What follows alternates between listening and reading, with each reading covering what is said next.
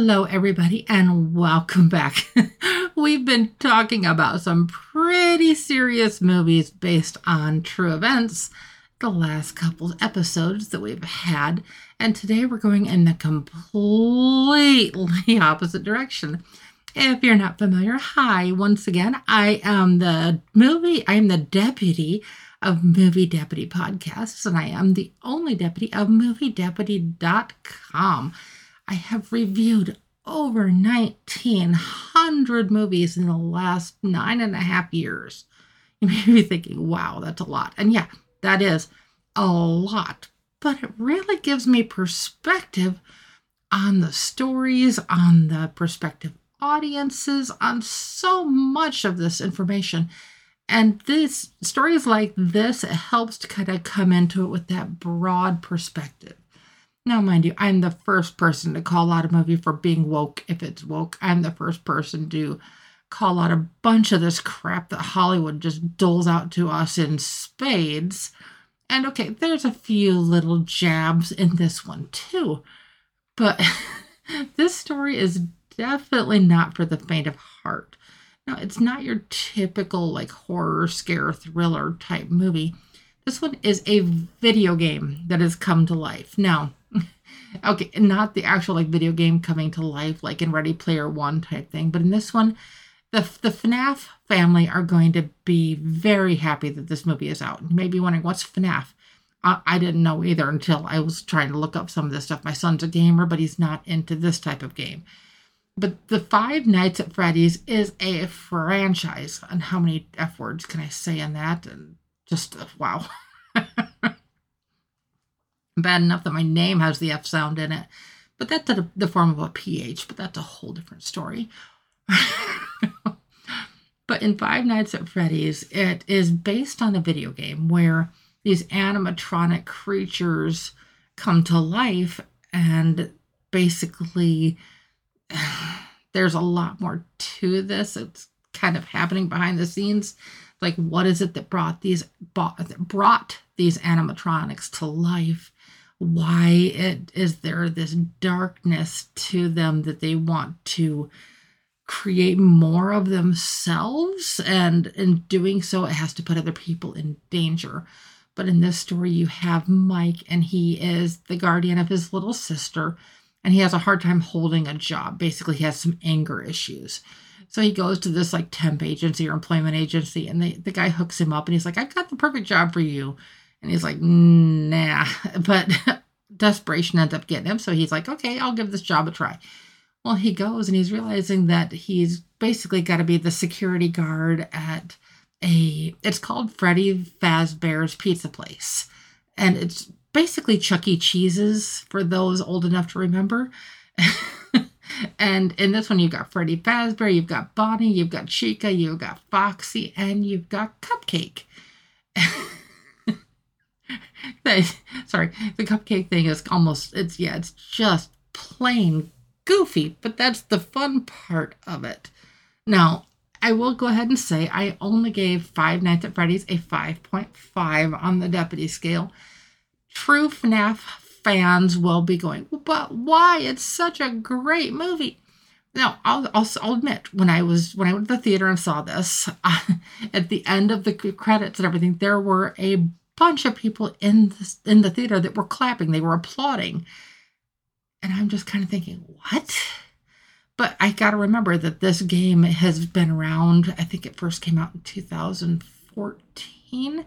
And there's been like 5 versions of this game that have come out since then. So this game has a huge following. And the whole creep factor of the game comes out with the creep factor of the movie. And how they approached it and how they did it, it's really kind of fun if you like horror. Now, like I said, it's not going to be the typical in-your-face horror, but there is some gore. There is definitely some gore here. So obviously, I gave this a guilty rating, but you get to see, like I said, how Freddy, Bonnie, Chica, Foxy, and Cupcake all came to life, both when they were originally created with the whole animatronics, and then what keeps them going. That gets a little bit darker. And so, like I said, I can't go into the details of that without a major spoiler, because I won't do that. Never, no spoilers. But I could not help but wonder, when this movie was done, the credits were done rolling. I'm just sitting there. I'm staring at the screen. It's gone dark. The lights have come up in the theater, and I'm just sitting there staring at the screen. I'm thinking, okay, whoever thought this up had a traumatic experience at Chuck E. Cheese. There's no other explanation for it. Now, I know there are people who have a legitimate fear of animatronics. I don't personally understand it, but I mean, people have different fears, get different phobias, and there is definitely a phobia around animatronics. And so, okay, maybe the guy that came up with this has that. Maybe he's afraid of these creatures, these things, these just whatever it is. And so, as Mike kind of is being the security guard here at Freddy Fazbear's, obviously he has to end up facing these animatronics, and so does his sister. And then the police kind of get involved, and how it ends may not necessarily be what you expect, but it leads into that there could be more. Since there are multiple versions of this game that have come out, I'm sure this won't be the only one of these movies that we will see. Is this going to be for everybody? Absolutely not. If you are a fan of the Five Nights at Freddy's games, go check this out. You are going to likely love it. If you are not a fan and you just like the creep factor of movies, then you might enjoy this. If you have had a secret hatred of Chuck E. Cheese's ever since you were a small child, you might get something out of this. Anybody else is probably going to be a little bit lost. And that's why it ended up with where it is on the score, is it's basically just not for everybody. I mean, I can appreciate it for what it is, but that's the kind of the thing of being a movie critic, is I can look past some of this stuff. There were people that got up and walked out mid-movie. It probably wasn't what they expected.